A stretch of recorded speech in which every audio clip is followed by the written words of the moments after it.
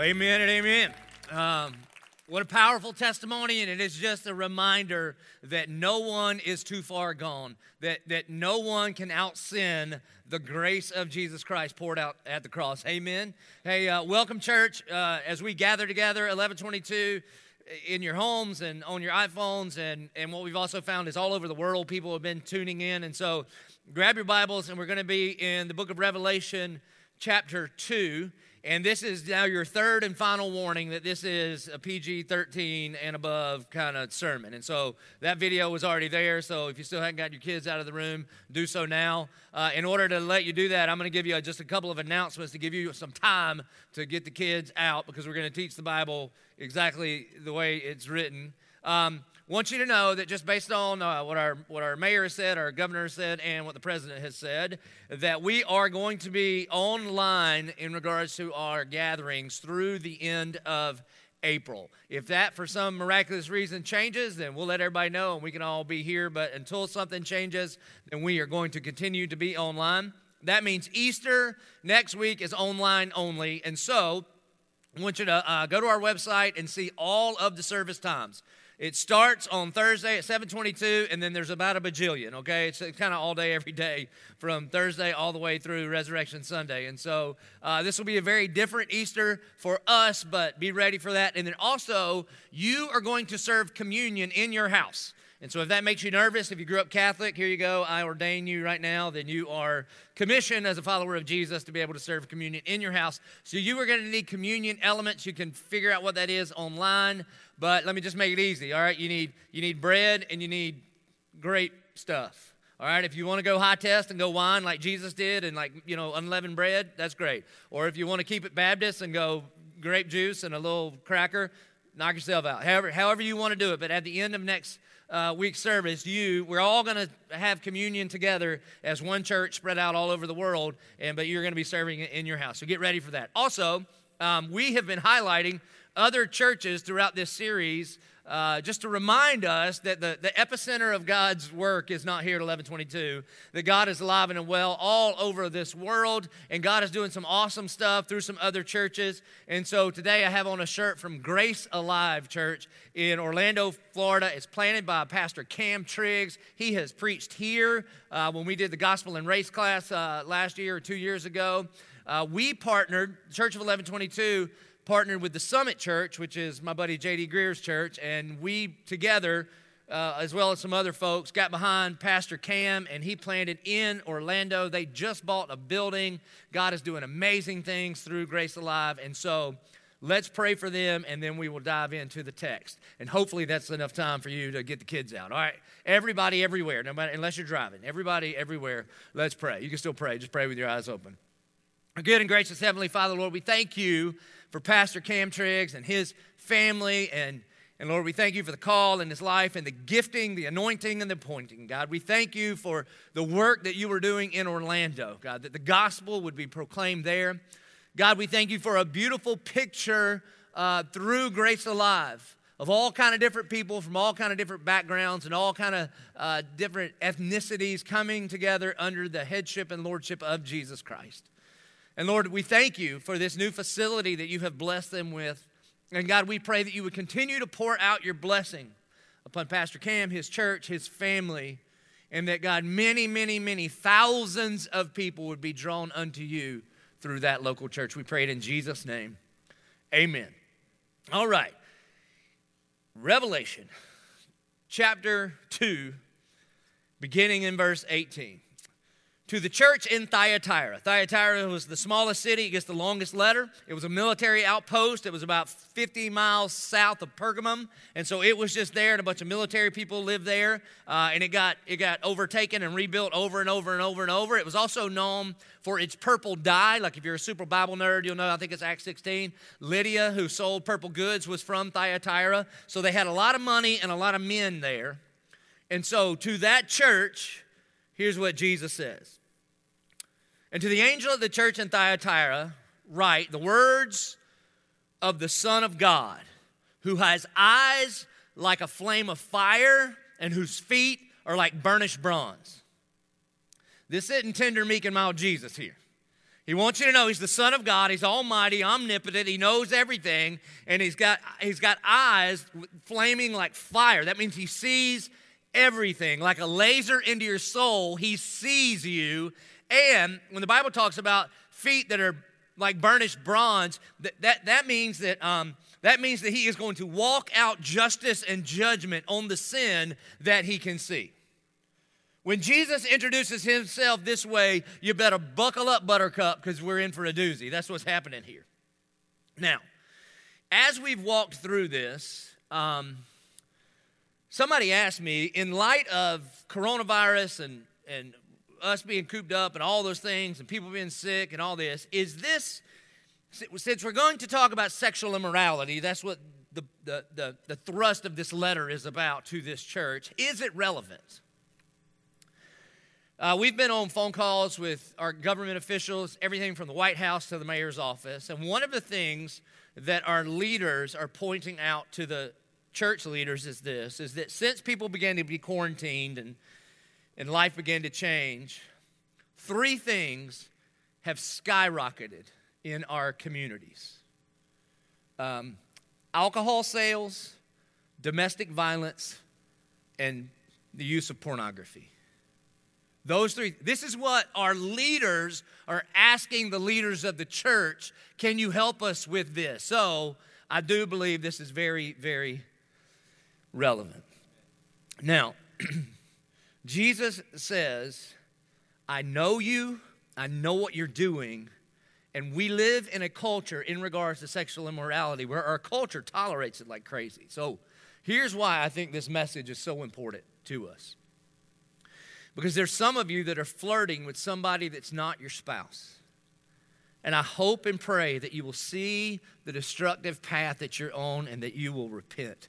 And some of you are in full-blown affairs, and I pray to God that you will feel the conviction of the Holy Spirit and that you will repent and change the path that you're on. And some of you are having sex with somebody that's not your husband or not your wife, and I pray that you would trust Jesus Christ as your Lord, the Lord of your entire life, that there would be no area of your life that you would say, no, this area is off limits to you. Because if he's not Lord of all, he's not Lord of all. That's what Lord means. And some of you, you're being led and lorded over by your hormones and your orientation, and I pray that you would surrender it all to Jesus. And some of you have an addiction to pornography, but you wouldn't call it an addiction. You think of it as a pastime, and I hope and pray that through the Word of God, you would see it as a pathway.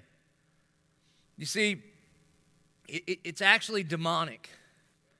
And I pray to God that by the blood of Jesus, that chains would be broken today. That God would do something supernatural in our life. And here's the thing. Here's why this message is for every single one of us. Because in the Sermon on the Mount, Jesus makes it clear. We're going to study this in about a month or so. Jesus makes it clear in the Sermon on the Mount that when it comes to things like adultery, then none of us are clean. Because he says, if any of us have ever looked at any person with lustful intent in our heart, it's as if we've already committed adultery. So that's the direction we're going. And then, with that in mind, Jesus introduces himself, and he refers to his eyes and his feet. And when we get into trouble when it comes to sexual immorality, it's typically an eye thing and a feet thing. Like we see a thing, and then we decide, are my feet going to take me towards that or are going to take me away from that? And Jesus' eyes are on fire and his feet are bronze. And then he says this, I know your works, your love and faith and service and patient endurance, and that your later works exceed your first. Here's what he's saying. He's like, Thyatira, you've got a good reputation. You're a group of lovely people, faithful people that You serve your community. You're doing very good things. And your church is growing. You do more good things now than you used to do. In other words, church, you're really good at the spiritual stuff. I mean, you show up and you worship with your hands up and you do blood drives and you do all the things. And if you ask anybody in town, tell me about the church at Thyatira. It's a lovely people. They're faithful and they're patient and they love. So you're good at the spiritual stuff. However, I have this against you. That you tolerate that woman Jezebel who calls herself a prophetess and is teaching and seducing my servants to practice sexual immorality and to eat food sacrificed to idols. All right, Jezebel. Maybe you've heard the name. If you're with child right now looking for a good biblical daughter name, don't go with Jezebel, all right? It's why hopefully you don't know anybody named Jezebel. If so, they need to change their name. It's not a good name. Jezebel was a person in the Old Testament married to King Ahab in 1 Kings. And she was awful. She killed God's prophet. She set up Baal worship in the temple. She tried to kill Elijah. Commentators argue about is the woman that works at the church at Thyatira, is her name actually Jezebel, or is she like operating in the spirit of Jezebel? I don't know. MacArthur says it's the spirit, and Piper says it's the actual woman. So take your pick. I don't think it matters. But what she's doing is this. She's seducing church folks with this teaching. She's a leader in the church. And it's not as if Thyatira is promoting it. They're just tolerating it. They're putting up with it. She's a leader in the church. And here's essentially, I think, what she's teaching. Give your heart to Jesus, and it doesn't matter what you do with your body. That's what she's teaching. And so Jesus says, hey, she's seducing my servants to practice sexual immorality. Underline the word sexual immorality in your Bible, okay? Out next to it in your Bible, write this down. The Greek word for sexual immorality is this, porneo. Porneo. Sound familiar? Porneo. Porneo in Greek would be the junk drawer that would include everything outside of God's design for sex. Everything. And God's design for sex is that sex is for married people. That sex is only for people that are inside the covenant of marriage. And I know sometimes at our church, people will be like, well, we're married in our heart. There's no such thing as married in your heart. There's not. There's not. You can get married before the Lord and make a covenant which says, not a contract, but a covenant. I give you my entire life for all of my life, period, no matter what, before God. That's what a covenant is, period. And that sex is for married people. Not used to be married, not going to be married, not married in your heart. And marriage, according to the Bible, is one man and one woman for one lifetime. And according to the Bible, the words man and woman are as we have historically understood them for all of human history. That when God created men and women, he created man in his image and woman in his likeness to reflect who God is.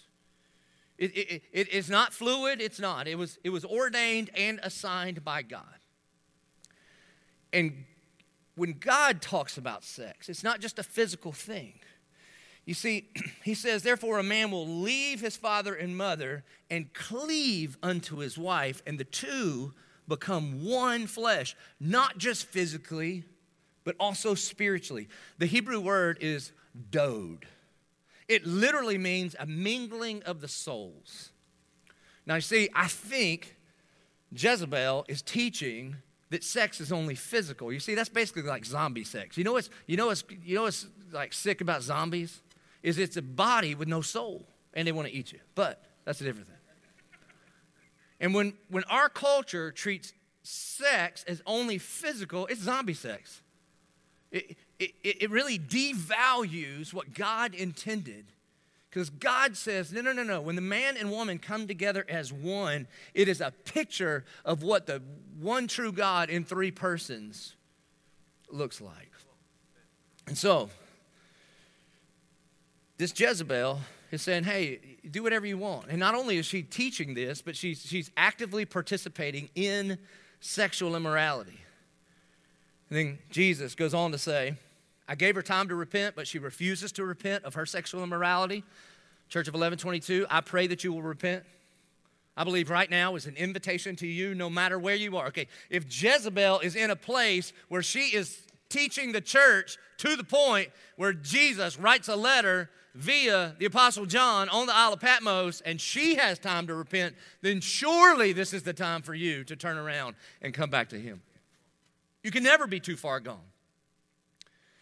And then he says, behold, I will throw her into a sick bed, and those who commit adultery with her I will throw into great tribulation unless they repent of her works, and I will strike her children dead. I think the reason he talks about this, by children here, I think what he's talking about is like her disciples, the people that buy into this teaching. You see, there is a catastrophic collateral damage when we don't do sex God's way. If we were all gathered together in our churches right now, I would say, hey, anybody ever been damaged because somebody else in your life didn't do sex God's way? My life was forever changed. Think about how our entire world would be different if the entire world just obeyed the seventh commandment, thou shalt not commit adultery. Fatherlessness would not be a thing, man. It would change everything about everything about everything. He keeps going. He says, and all the churches will know that I am he who searches mind and heart, and I will give to each of you according to his works. But to the rest of you in Thyatira who do not hold to this teaching, you see, there is another path. I think what Jesus is doing here is he's laying out two different paths. This is a choose-your-own ending, Thyatira. You can go the path of Jezebel, and it will lead to a sick bed, and it will lead to destruction. Or there's another path, and you can go my way, and this leads to life. It leads to purity. It leads to intimacy. It leads to exclusivity. He says, but those of you, the rest of you who don't hold to this teaching, who have not learned what some call the deep things of Satan, that's what they're teaching at Thyatira. Now, I don't think that they listed that in the program at the church at Thyatira. I don't think they got up on Sunday and said, hey, we got a few classes offered this week. Pastor Britt's going to be teaching Survey of the Old Testament. Paul Williams is going to be teaching Financial Peace University. And Jezebel, she's going to be teaching the deeper things of Satan. Who wants to sign up? You see, that's not how it goes. You see, the enemy, he's tricky, man. He's tricky. You see, what they thought was going to be sweet and some kind of extra knowledge and move away from the gospel actually drives them deeper and deeper and deeper, not into a relationship with Jesus, but deeper into the things of Satan. Look, the enemy is tricky. This sexual revolution is not a new thing in America. Even if I just back up a few years, in the 60s, it was free love, make love, not war. In the 70s, things like no-fault divorce, abortions legalized, birth control became available to everybody. In the 80s, the decade of decadence, and literally things like music videos where women's bodies had never been objectified. I mean, they had been, but it was like kind of underground. It becomes mainstream for the objectification of a woman. The 90s and the me decade, Al Gore invents the internet. And now currently on the World Wide Web, 1/3 of the traffic is pornography. In the 2000s, the iPhone is invented. And now we carry around these potential grenades in our pockets. In the 2010s, the self, feelings, they rule everything. Look, the law can't tell me who I am. The Bible can't tell me who I am. Science can't tell me who I am. Genetics can't tell me who I am. My chromosomes can't tell me who I am. I tell me who I am. This is the tricky road that we have been on for years and years and years. The deep things of Satan. And he says, to you I say, I do not lay on you any other burden, only hold fast to what you have until I come. The one who conquers and who keeps my works until the end, to him I will give authority over the nations, and he will rule them with a rod of iron, as when earthen pots are broken into pieces. Even as I myself have received authority from my Father, I will give him the morning star. Underline that part. That's how we're going to end the sermon. We're going to get back to that. That is the solution right there. To hold fast, and that you will be given the morning star. He who has an ear, let him hear what the Spirit says to the churches. Here's the point. We're not even close to being done. I have 10 pages of notes. I usually use 3. This might be a lock-in, okay? The point is this. Every path has a destination. I want us to look at our lives. I want you to look at your lives. Is your marriage life, your dating life, your sex life, your internet life, is it on a path that leads to purity and intimacy, or on a path that leads to death and destruction? You see, there are basically three views of sex. Some people, this honestly has been the church's view for, particularly through the Reformation and Puritanism and those things. They viewed sex as gross, The sex was gross. That God gave it to us, but it was just for procreation only. Literally in England, wives were instructed to lay on your back and say, "For the queen." That you just had to endure it to make more babies so that you could have enough people to populate the army. All right? The churches that I grew up around, this is the information that we got. In the True Love Waits rally, which was all legit, no problem. But we were taught, like, hey, listen, sex it's dirty and it's bad, and you're probably going to get herpes anyway, so save it for the one you love. I mean, that's kind of what we were taught. Like, it's just stay away, it's gross, okay? So there's kind of that. I don't think that's where we currently live. So then the pendulum swings the other way, and some people view sex as God. That it rules everything. But the biblical understanding of sex is it's not gross and it's not God, that it's a gift from God. If you've ever wondered, is God good? He invented sex. It was his idea. I don't know how it works, but when he speaks everything into existence and he makes Adam and he makes Eve, and just in my mind, I can hear him saying, "Ooh, I got an idea." And the angels are like, "Is it another rainbow?" And he's like, "It's better than a rainbow." And then he gives it to us as a gift for procreation and recreation. Praise God. That is not just physical, but there was a oneness that God designed as a husband and a wife dode. They come together physically, and they have a mingling of the souls. Danny Aiken, who is the president of the Southeastern Baptist Theological Seminary, he is a friend of 1122. I've preached up there. He wrote a book called God on Sex. Here's what he says. I'm just going to read his quote word from word. He says, "It's not surprising that a University of Chicago study reports that those doing it God's way report the most satisfaction with their sex lives. When University of Chicago researchers set out to discover which religious denominations have the best sex, they learned that the faithful don't do all their shouting in church." That's what he said. Conservative Protestant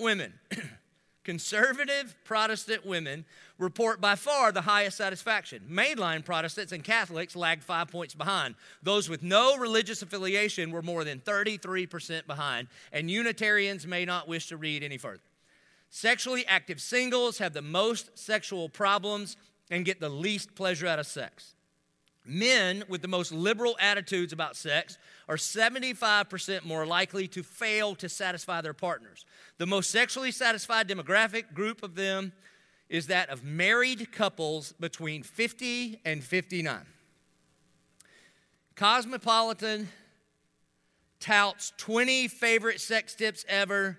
We have the wall-shaking, earthquaking moves that will make your bed end up clear across the room. However, the statistics suggest that if you are really interested in the best sex possible, find you a born-again babe and keep her around until she's 50, because that's when the best days come. Amen? So then the question is, so how do you get there? If that's the goal, because isn't that the goal? Not just the best sex, but intimacy and vulnerability. Well, if that's the goal, then how do you get on a path that leads there?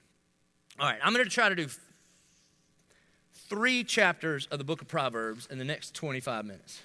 Go to Proverbs chapter 5. Proverbs chapter 5. This is wisdom literature from the Old Covenant. Starts out this way. "My son, be attentive to my wisdom.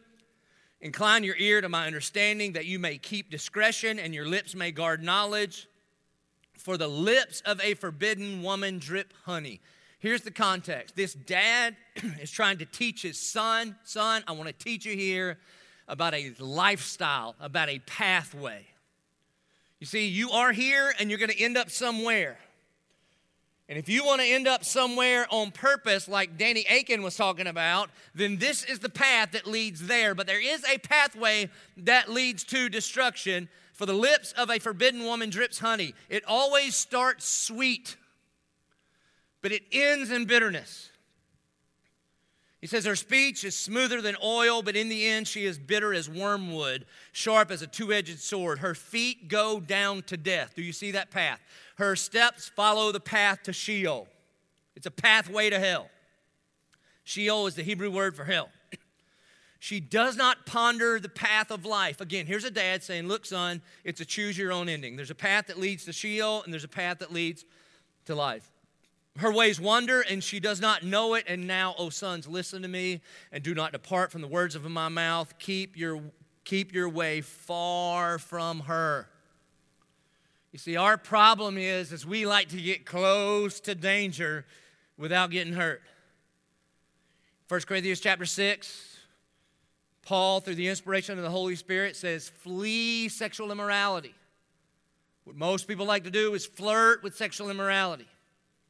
This dad says, keep your way as far away from her as you can, and do not go near the door of her house, lest you give your honor to others and your years to the merciless. Lest strangers take their fill of your strength and your labors go to the house of a foreigner. And at the end of your life, you groan. Underline that. At the end of your life, you groan. When your flesh and body are consumed, and you say, how I hated discipline, and my heart despised reproof, and I did not listen to the voice of my teachers, or incline my ear to my instructors. I am at the brink of utter ruin in the assembled congregation. All right, think about it. One day, you are going to be a great-great-grandma or grandpa. I hope. And one day, you will have a story about your sex life. You will. It's kind of weird to think about when you're like, whatever, you know, Dr. Paul's age, and you will have a story. And he's saying, at the end of your days, what story do you want to tell? I mean, honestly, regardless of what you believe, we all want to tell the same story. We all want to say, because Jesus was devoted to me, I was devoted to one woman for my entire life. That's my story. I didn't have a lot of experience. I don't have a lot of scandalous stories. This is the story I have to tell. And everybody else that has gone down another pathway, when they get to the end of their life, they will groan and say, I'm at the brink of utter ruin.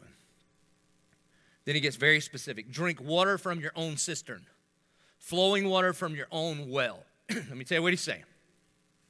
In the Old Testament, a well or a cistern is the image used for a woman for obvious anatomical reasons. If that doesn't make sense to you, hit pause right now and ask your middle schooler to explain that to you, okay? Then he says, verse 16, should your spring be scattered abroad, streams of water in the streets? In the Old Testament, springs and fountains were equated to manhood for obvious anatomical reasons. Got it? You got a spring and you got a well. That's all I'm going to say about that. Verse 17, let them be for yourself alone and not for strangers with you. Here's what he's saying.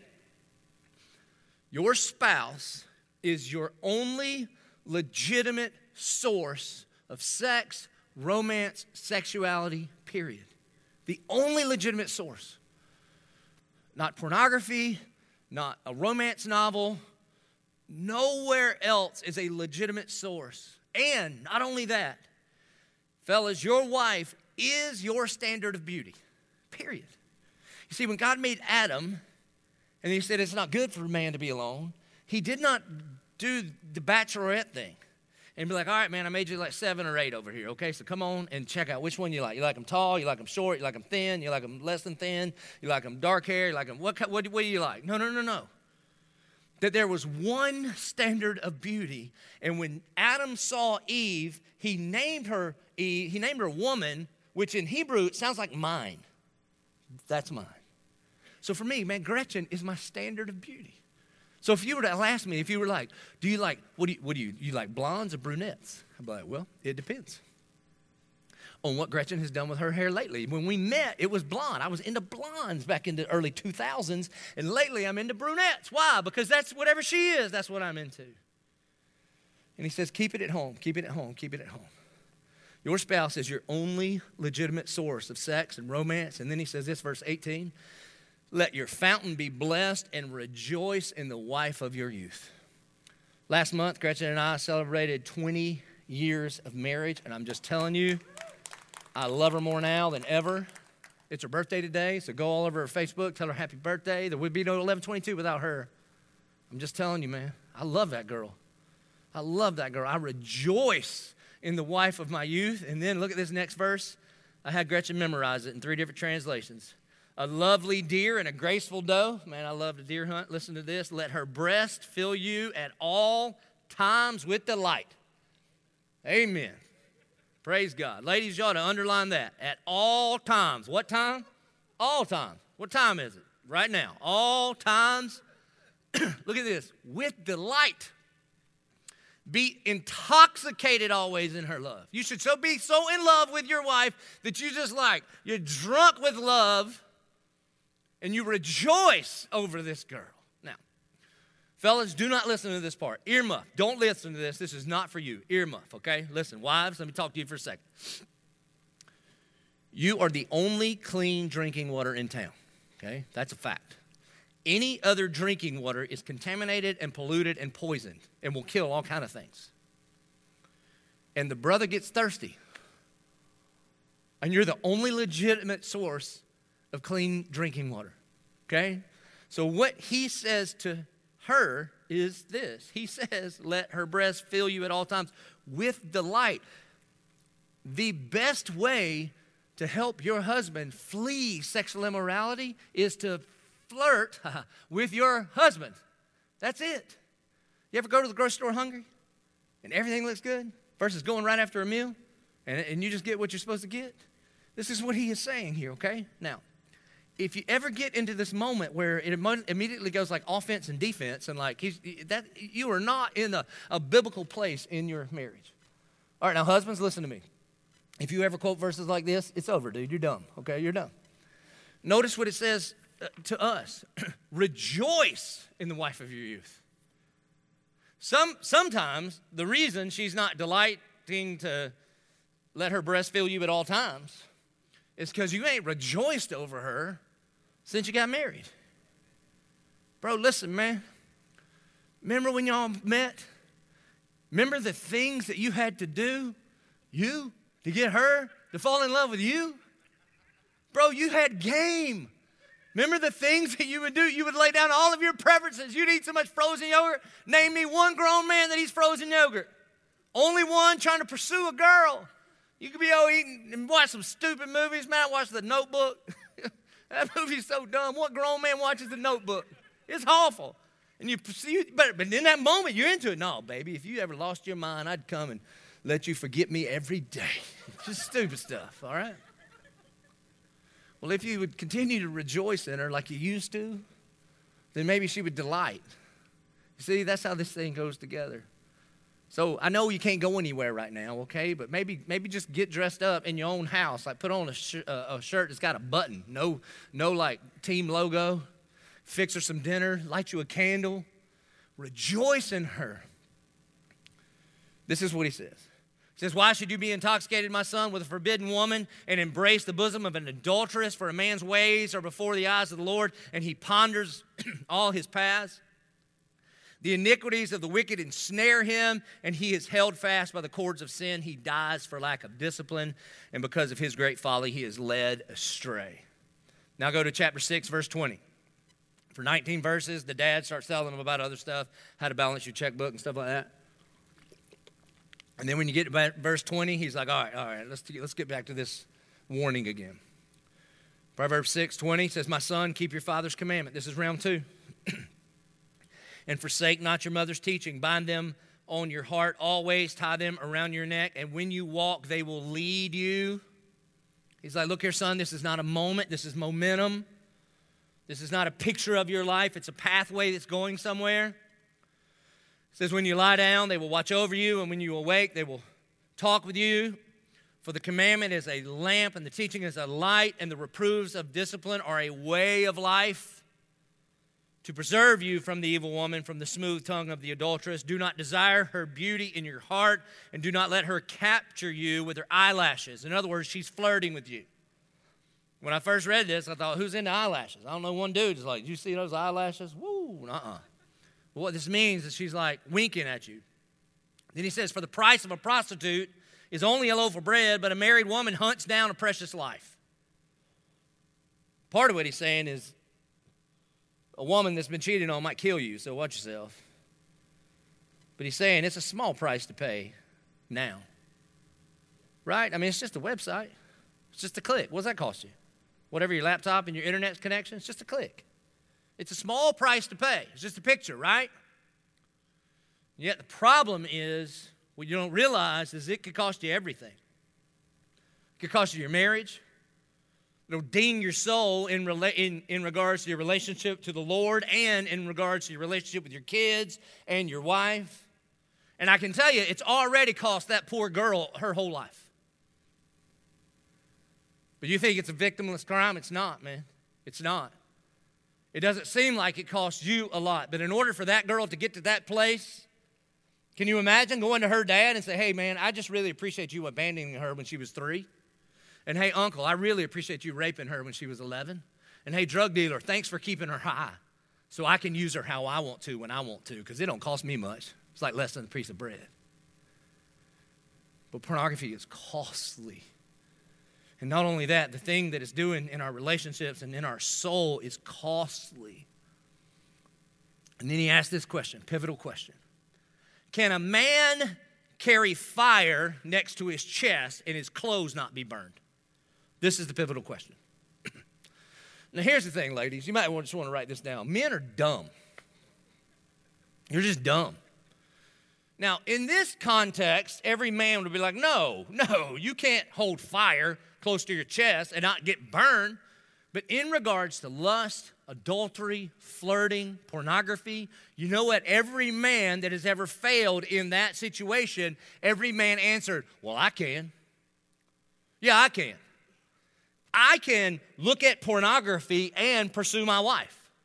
Yeah. No. I can lie to her about it and keep secrets from her, and I can simultaneously lie to her and keep secrets from her and pursue intimacy with her and be vulnerable. Yeah, I can do that. Do you know how dumb that is? Sometimes psychologists will say men are waffles and women are spaghetti. Have you ever heard this phrase in regards to the way we think? And there's a lot of truth to it. There's a lot of truth to it. And what that means is this, is you know how waffles are like compartmentalized. You can get served in one little compartment and not the other. So a man can just, he can just turn one thing off and turn another thing on, right? My wife, we're laying in bed, and she's like, I think there's a dish in the sink. And because all of her thoughts are connected, she can't go to sleep because of that. That I don't understand. I could be laying in bed going, I think I smell fire, but I'm going to go to bed right now. I'll deal with that tomorrow. No problem, okay? This is why we could be in the middle of a fight where you're fussing at each other, and you ought to, and if she stopped, this never happened, but if she did, if she said, hey, you want to make out? I'd be like, oh, I do. And she would say, well, I thought we were mad. I was. I'm not as mad as I was a minute ago, and I'm happy to get mad again. But in this moment, I just, minimize that window, and I can bring up this one, all right? So a man could be so dumb to say, I can do this. I can have my wife and kids and a little thing over the side here, and I can compartmentalize these things, and I will be able to manage the consequences of this. And we would look at him and go, no way, man. It's impossible. So we ask again, or can one walk on hot coals and his feet not be scorched? Did you know that, and again, men are like, yeah, sure. I've had guys in our church say, hey, man, I'm a single man. I don't want to actually touch another person until I get married. I'm going to try not to do that. So instead, what I'm going to do is I've got this sexual appetite, and so I am just going to dive headlong into pornography, and I'm going to feed this beast and feed this beast and feed this beast. But one day, I'm going to show up on a Saturday at church and say, I do, and I'm going to be able to turn off all of that and then love my wife like Christ loved the church. Did you know scientists tell us now that that watching pornography literally rewires your brain? The neural pathways in your brain change and are eerily similar to heroin addiction. And what begins to happen is you begin to learn some new things. men and women. But what you learn is this: a real body is not enough, one body's not enough, and your body's not enough. That's it. It desensitizes you. If you're single, it kills your potential for intimacy. And if you're married, it is killing your relationship. There's no way around it. You're saying, I can walk on hot coals and I won't get burned. I'll be the one person in human history that can pull this off. He keeps going. So is he who goes into his neighbor's wife. None who touches her will go unpunished. There is no such thing as safe sex. You cannot put a condom around your soul. People, don't despise a thief if he steals to satisfy his appetite when he's hungry. But if he's caught, he'll pay sevenfold, and he'll give all the goods of his house. He who commits adultery lacks sense. He who does it destroys himself. In 1 Corinthians chapter 6, Paul says, all sin a man commits is outside this body, but he who sins sexually sins against his own body. It's just different. It's in a different category. This is why, as a pastor, man, I've been doing this for 26 years. And when somebody comes to me with tears, men or women come to me with tears and their head down, and they say, I've never admitted this before in my life to anybody. It's always sexual sin. It's always sexual sin. Because it destroys us from the inside out. He says he will get wounds and dishonor, and his disgrace will not be wiped away. For jealousy makes a man furious, and he will not spare. When he takes revenge, he will accept no compensation. He will refuse, though you multiply gifts. Chapter 7, verse 1, my son, keep my words and treasure up my commandment with you. This is round 3. This is round 3. Proverbs only has 31 chapters in the whole book. And almost 3 full chapters are dedicated to this: flee sexual immorality. Listen, pay attention when the Bible says something 3 times. It's all inspired. God does not have to repeat himself. But when Jesus would want to really make a point, he would repeat himself 3 times. Like Luke chapter 15, he's trying to teach the people the character and nature of God. And so he shares the parable of the lost coin, the parable of the lost sheep, and the parable of the lost son. In Matthew chapter 25, he's answering a question that the disciples ask in Matthew chapter 24, how can we be ready for the end of the world? And he shares 3 parables with one point, back to back to back. He does it over and over and over. When he's fighting against the devil in the wilderness, 3 times he says to the enemy, it is written, it is written, it is written. And now here the father is pleading with his boy, come on son, please listen to me, please listen to me. That the majority of this book of Proverbs, this topic takes up because he's pleading with his boy. This is a really, really big deal we're talking about here. And so he says, my son, keep my words and treasure up my commandments with you. Keep my commandments and live. Keep my teaching as the apple of your eye, and bind them on your fingers and write them on the tablet of your heart, and say to wisdom, you are my sister, and call insight your intimate friend, to keep you from the forbidden woman, from the adulteress with her smooth words. And now the dad's going to share his experience. For at the window of my house, I have looked out through my lattice. In other words, the dad is saying to the son, son, I have seen this for year after year after year. The same event, same event, same event.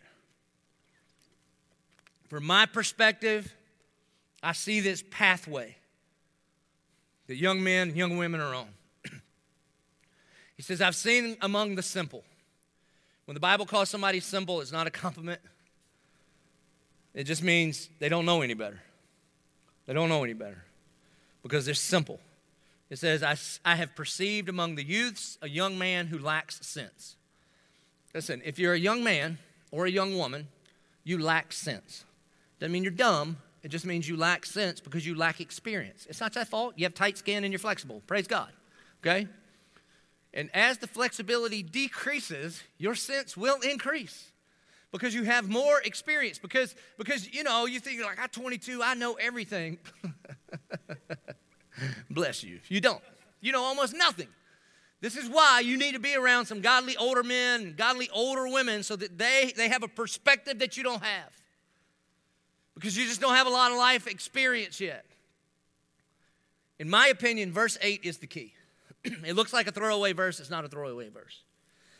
This is the old man looking at the young man. It says, passing along the street near her corner, taking the road to her house. Here's the key verse. As we're talking about a pathway to life or a pathway of destruction. He's walking down the road, and here's a corner. There's a corner where there's an intersection, and he's got an option. He can continue to go this way, but what he's going to do, he's going to peer down the corner, and he is going to make a catastrophic decision.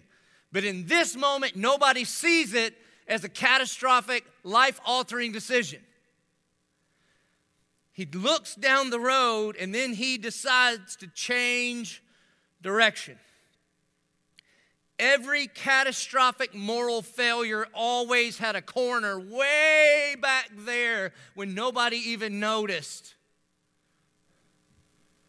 And he looks down the road. You see, the problem is as he looks down the road, he can't see what's down the end of the road. He just sees, we're going to find out in a little while, he just sees a lady dressed like a prostitute.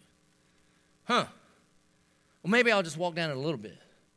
I mean, there ain't one Bible verse that says, thou shalt not turn the corner. I've looked through the whole Bible. I'm not going to do anything. I'm just going to go around the corner. I'm not going to go far. I'll be right back. The key question for you is, what's your corner? Like, you're laying in bed, you struggle with pornography and masturbation, and you're laying in bed at night, and you have this phone with you. What are you doing? What are you doing? Or maybe it's that girl at work. You know that girl, you know what I'm talking about. And you're like, how do you even know? And you decide, I'm going to have lunch with her. And the Bible, I mean, it's not a big deal. It's just me and her, and we got to get work done, and you got to eat, and, you know, all those things happen simultaneously. And so then one day what begins to happen is lunch becomes dinner, and then dinner becomes working along. And what happens is you begin to walk down a road, and that road has a destination, and the world that we live in says, come on, walk on the edge, walk on the edge, walk on the edge, and it blames you when you fall over the edge. You see, here's what's crazy. What you thought was just a lunch could potentially end in a custody battle over your children. And you're like, but it's not a sin to have lunch with somebody. I know it's not a sin. We're not talking about sin. It's just stupid. It's just stupid. Or that work trip, you know, when everybody else goes to the strip club, and you're afraid that you're gonna lose the deal if you don't go. You might lose the deal, but you might lose the wife of your youth if you continue down that path. Or maybe it's the gym. Maybe it's the gym. And you go when everybody else goes, and you position yourself, and, you know, you see her working out. Listen, man, join a new gym. Or buy you a little weight set. You're not in that good a shape anyway. Or maybe it's a romance novel. You see, you think you're off the hook because you never look at pornography, but you lose yourself in 50 Shades of Gross. And you do. You lose yourself in fantasy. And it's a corner.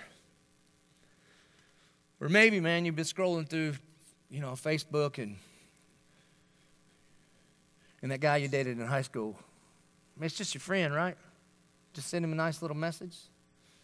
Is it a sin to send somebody a message on Facebook? No.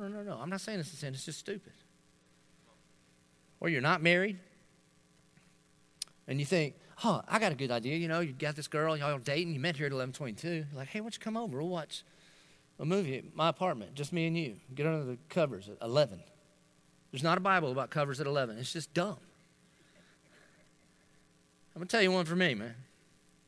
There's some shows on Netflix that everybody I know watches. And when I started watching them, it got to a point, and for me it was a corner. And I'm not judging anybody else, but everybody else says, oh, we just fast forward through that part. Oh, yeah, do you? Okay, because when I fast forward through it, the crazy thing is I can't get my mind to fast forward. I begin to peek down that corner, and it's not good. So I just decided, for me, man, that's a corner. I'm not going down that road. I'm not going down that road. Here's the crazy thing, man. You got to be honest about what the corner is for you. Fake you's doing just fine. And if you want healing, it begins with revealing. So for me, man, I got rules about the rules in my life about what the corners are for me. I will never be alone with a woman. I don't care what anybody says. You can make fun of Mike Pence and you make fun of me. I don't care. I don't want to be normal. You know what normal is? Normal is broke and depressed and divorced. You can have normal. I want to rejoice in the wife of my youth. You understand? And so then he goes on to say, in the twilight, in the evening, at the time of night and darkness. Pay attention to environments. And behold, the woman meets him dressed as a prostitute. Ladies, let me just say, don't dress like a prostitute. Modest is hottest. She is loud and wayward, and her feet don't stay at home, now in the street, now in the market. And at every corner she lies in wait. She seizes him and kisses him, and with bold face she says to him, I had to offer sacrifices, and today I have paid my vows. I think she has the spirit of Jezebel.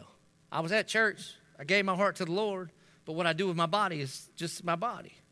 And now look, this is where we fall for it. So now I have come out to meet you, to seek you eagerly, and I have found you. You know what this young man is thinking? I got it going on. Got my Deep V, my Axe body spray. She is into me. He is thinking, I have got it going on. And the old man looking is like, you dummy. That's what she said to the last guy, and the last guy, and the last guy. And she goes on to say, I have spread my couch with coverings, colored linen, and Egyptian linen. I have perfumed my bed with myrrh, aloes, and cinnamon. Man, there's a Barry White song playing right now. And she says, come, let us take our fill of love till morning. Let us delight ourselves with love. What a misuse of the word love. This ain't love. The Bible says love is patient. Love is sacrificial. Love doesn't take. Love serves. And then how about this curveball? For my husband is not at home. To which the dude's like, what husband? I thought you were into me.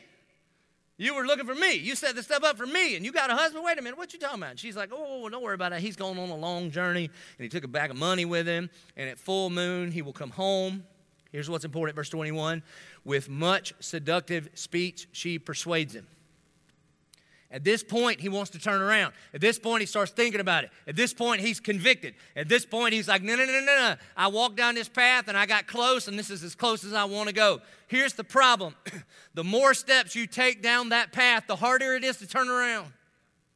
It's like the dummies in a horror movie. You ever notice? They're all on the porch, and the bad guy comes, and they all go run upstairs. Come on, why you run upstairs? Your options are limited upstairs. You're a dead man.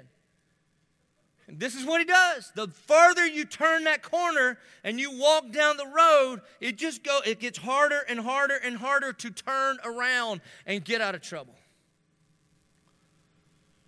With her smooth talk, she compels him. Verse 22, I think the dad is being facetious here. And all at once, he follows her. If you've been paying attention along the way, did it happen all at once? You see, here's the myth. It's a journey, man. It didn't happen all at once. The price is paid all at once. You see, here's what happens.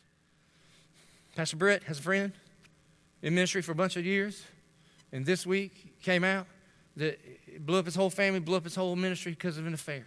You see, what we see is all at once, they made this announcement, all of a sudden, he left his family. What happened? All at once, he was addicted to pornography. All at once, she ran off with her boss. It doesn't happen all at once. You see, it's actually started way back on that corner. Way back on that corner when you made that decision to turn down this path of destruction, and it was step by step by step by step. I hope and pray that you have some friends in your life, you have some godly brothers and sisters in your life that know you enough that when they see you at that corner and you start to take that step, they will get in your face and they'll be like, no, brother, no, sister, do not walk down this path, because you know where this path leads. This path leads to destruction, and I care more about you than what you think about me, and so no. You see, because when somebody falls off the cliff, everybody shows up and says, look at that guy. What happened to that guy? Where were we when they were way back there heading their life towards the cliff? It's not all at once. It's a pathway. As an ox goes to slaughter. See, the old guy's looking at this guy going, man, you're like an ox going to slaughter. And he's like, I'm an ox. I'm big and I'm strong and I'm tough and this is awesome. I don't know what these cattle guards are for. And little does he know, he's going to be big and tough, and then he's dinner. You see, he thinks he's awesome. He thinks he's a stud, like an ox going to slaughter, or a stag is caught in a fast till an arrow pierces its liver. Now, if you're not a hunter, you're not going to like this. You see, typically when you bow hunt, and I deer hunt a lot, you want to shoot them in the heart. If you hit them in the heart, breaks the rib cage, heart explodes, or you can double lung them too. Shoot them in the lungs, they can't breathe. They run off maybe like 40, 50 yards. They pile up, they're dead in less than 1 minute. But if you miss and you shoot them back a little bit in the liver's behind the ribs. The arrow is so sharp and the arrow flies so fast that it just right through him. I shot a deer one time, kind of a bad shot, real bad shot. Shot him in the liver, and it went through him so fast, he heard the arrow hit on the other side of the ground. He looked at it. What in the world? He didn't even know he was hit. Starts walking away. I can see stuff leaking out. He's probably thinking, man, I need a Tums. I got some bad corn. Oof. And he walked away a little while. It takes him about 4 or 5 hours to die if you shoot him in the liver. And I'm sure when he gets to where he's going, he laid down. He thought, I think I'm just going to lay down here and take a nap. Then when he woke up, he's in my living room on my wall. Okay, that's how it happens. Here's the thing. You start going down this path of pornography, the path of adultery, the path of flirting, whatever it is. Here's the thing, man. Your liver shot. You just don't even know it. You're a dead man walking. You got a dead marriage walking. That the enemy has pierced you. It says, till an arrow pierces its liver, and as a bird rushes into a snare, he doesn't know that it will cost him his life. And now, O sons, listen to me and be attentive to the words of my mouth. Let not your hearts turn aside to her ways, and do not stray into her paths, for many a victim she has laid low, and all her slain are a mighty throng. Her house is the way to hell, to Sheol, going down to the chambers of death. So let me ask you this. So what do you do? What do you do, man? What if you have turned that corner, and what do you do if, because here's the thing about temptation. It's tempting. It's tempting. Well, the Bible says you turn back to Jesus. What Jesus says to Thyatira is only hold fast to what you have until I come. He's saying, hold on to me. He goes on to say, and I will give you the morning star. The only way to dislodge the idol in your heart that you see as beautiful is you have to replace it with something that's more beautiful, and Jesus is more beautiful. This is what he says. You see, what do? What this dad says to his son is you flee, you get away, you do whatever it takes. You flee, you get away. What Jesus is going to say is if your eye causes you to lust, cut it out. If your hand causes you to sin, cut it off. You'd say, it's pretty extreme, Jesus. And he would say, this is extremely important what we're talking about here. I would rather you hobble into heaven blind and handless than to be disappointed because you went down the path of destruction. And again, some of you would say, okay, man, I think I've screwed up. I think I'm too far gone. Well, that's why we showed you the video to begin with. There is no one that is too far gone. If you're addicted to pornography, repent and turn to Jesus. If you are having an affair, confess and repent and turn to Jesus. If you are way back at the corner and you just started flirting with somebody, stop, repent, run away, and run to Jesus. And he will heal you, and he will forgive you, and he will empower you to abide in him and stay far, far, far from that way of life. How do I know this? Because in John chapter 8, the Bible says that Jesus was on his way to the temple, and they brought to him a woman caught in the act of adultery. You think she was afraid? You think she was ashamed? Then a bunch of religious people came there to condemn her. They said, Jesus, the law of Moses says she deserves death. And it's honestly, some of you, that's what you feel like. I've screwed this thing up, man. I screwed my marriage up. I screwed my ministry up. I've screwed everything up. God doesn't want me. And yet the Bible says that Jesus kneels down with her, I think to get himself on her level, because everybody else is looking down on her. And he's essentially saying with his body language, I'm not looking down on you. I came to die for you. And he says, all right, all the perfect people, you can start throwing the rocks. Ready, go. They know they're not perfect because they're in the presence of Jesus. And so they all leave. Then he looks at her and he says, woman, who condemns you? Think about this naked woman in front of a crowd. She's bracing for impact. And instead of getting hit with a rock, she got hit with grace. hear that? Instead of getting hit with a stone, she got hit with the grace of Jesus Christ. He forgave her. She didn't even ask for it. How about that? And he just lavishes his love and grace upon her. He treats her with dignity, down on her level. Who condemns you? She looks around surprised. No one. Then neither do I condemn you. No matter what you've done, who you've done it with, how long it has been going on, come to Jesus and receive the forgiveness that leads Paul to say, therefore now there is no condemnation for those who are in Christ Jesus. And then Jesus doesn't stop there because he loves her too much to stop right there. And then he says to her, now go and sin no more. Go and leave your life of sin. In other words, because of my forgiveness, because of my grace, because of the gospel, you can get a fresh start and a new start, and your life can head into a different direction. I hope and I pray, no matter where you are on this journey of intimacy with Jesus, intimacy with your spouse, in your singleness, no matter where you are, I pray that right now you would not get hit by a stone. You would get hit by the grace of Jesus. You would know that therefore now there is no condemnation, but by the power of the cross, you would go and leave that life of sin. Would you pray with me? Our good and gracious Heavenly Father, God, we love you more than anything. And God, we thank you for your love poured out at the cross. God, we pray that you would do in us what we could not do on our own. God, we pray that you would break chains of addiction.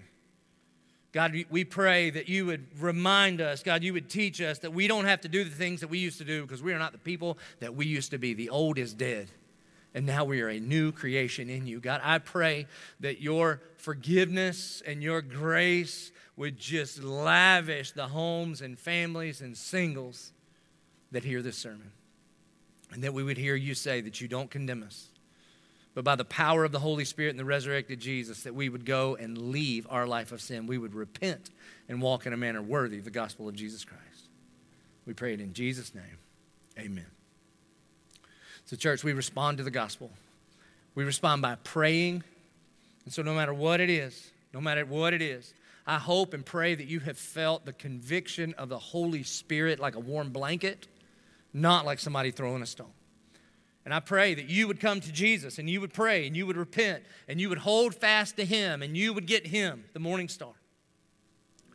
And then we bring our first and our best, our tithes and our offerings, as just an indication of where we are putting our faith and our trust, that we give our first and our best to him because he gave us his first and best in the person and work of his son, Jesus Christ.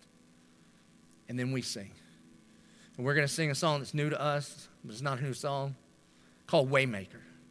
And it just talks about what God can do in seemingly impossible situations, and even when we don't see him working, he's working.